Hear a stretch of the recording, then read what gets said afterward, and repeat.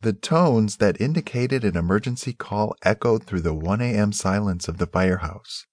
It had been a quiet shift, but all the men at Station 22 knew that not having a call for the first 17 hours of their shift didn't mean they wouldn't have one before their shift was over. Brett stumbled and reached out a hand behind him to grasp the man who practically ran him over. "Easy there, rookie. The truck won't leave without us." "Sorry, man."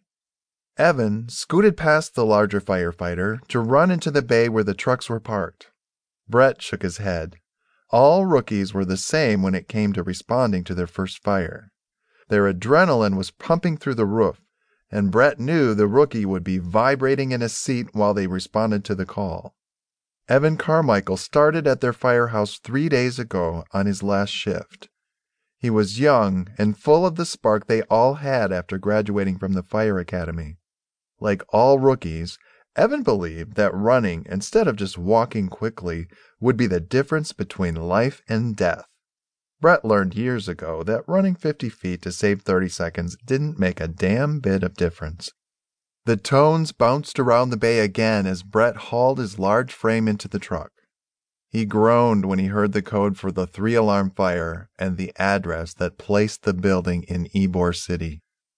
They hadn't had a fire down there in almost a year, and that one had been a nightmare. He was sure this one would be too. Any fire in Ybor was, for several reasons. The buildings were old. Most were originals from before Tampa actually became a city. The cobblestone streets were narrow, and it didn't help that curbside parking was allowed. It also didn't help that it was Friday night and the sidewalks were more than likely full of partygoers club hopping to start their weekend. He could only pray that the fire was at one of the less populated ends of 7th Avenue. Of course, Murphy's Law dictated that wasn't the case. Brett cursed as the engine crept closer to the building that was aflame on the corner of 7th Avenue and 15th Street. Brett knew the building the beast was hungrily consuming.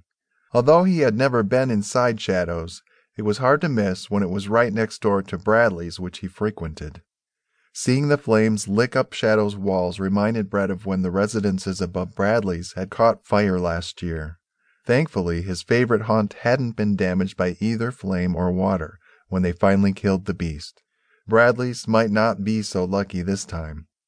The engine came to a slow rolling stop, and their rookie was out the door as if it was his bunker gear on fire instead of the nightclub. Brett just shook his head at the younger man's haste and climbed out of the truck. "Malone," Brett turned toward his boss. "Take Carmichael and clear the lower level." Brett nodded and turned to find the rookie standing behind him, holding 2 fire axes. "Follow the book and stay close," Brett ordered the rookie before he pulled his scuba mask down to cover his face. Brett checked the seal on his mask and nodded to Carmichael to do the same. Once the rookie was finished checking his mask, Brett led them toward the entrance to Shadows. The smoke was dark as it rolled in wave after wave out the door to the club. Water was already being sprayed on the building and cascading down the glass windows of the club to pool on the sidewalk.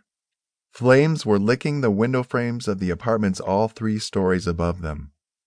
Brett had only taken a moment to assess the outside of the club, but apparently that was a moment too long, because before he could stop their new rookie, Carmichael swung his axe and shattered one of the club's front windows.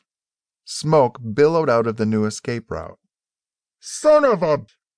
Brett cursed and knew his words were muffled inside of his rebreather mask. Carmichael was swinging his axe back again to break another window when Brett stepped up behind him. His hand wrapped around the handle and tugged. Carmichael wasn't expecting the yank and stumbled back. "What the f..." Evan shouted in his mask so Malone could hear him as he stumbled to catch his balance. "Yeah, what the f..." Brett pulled on the axe and caused Carmichael to step closer. "What the f do you think you're doing?" "What the hell does it look like?" Evan spat back. "I'm ventilating so we can go in." "We don't ventilate when there's a flame above us and there's already a route for the smoke to escape. You trying to attempt a backdraft?" Brett growled and didn't hide the anger in his voice.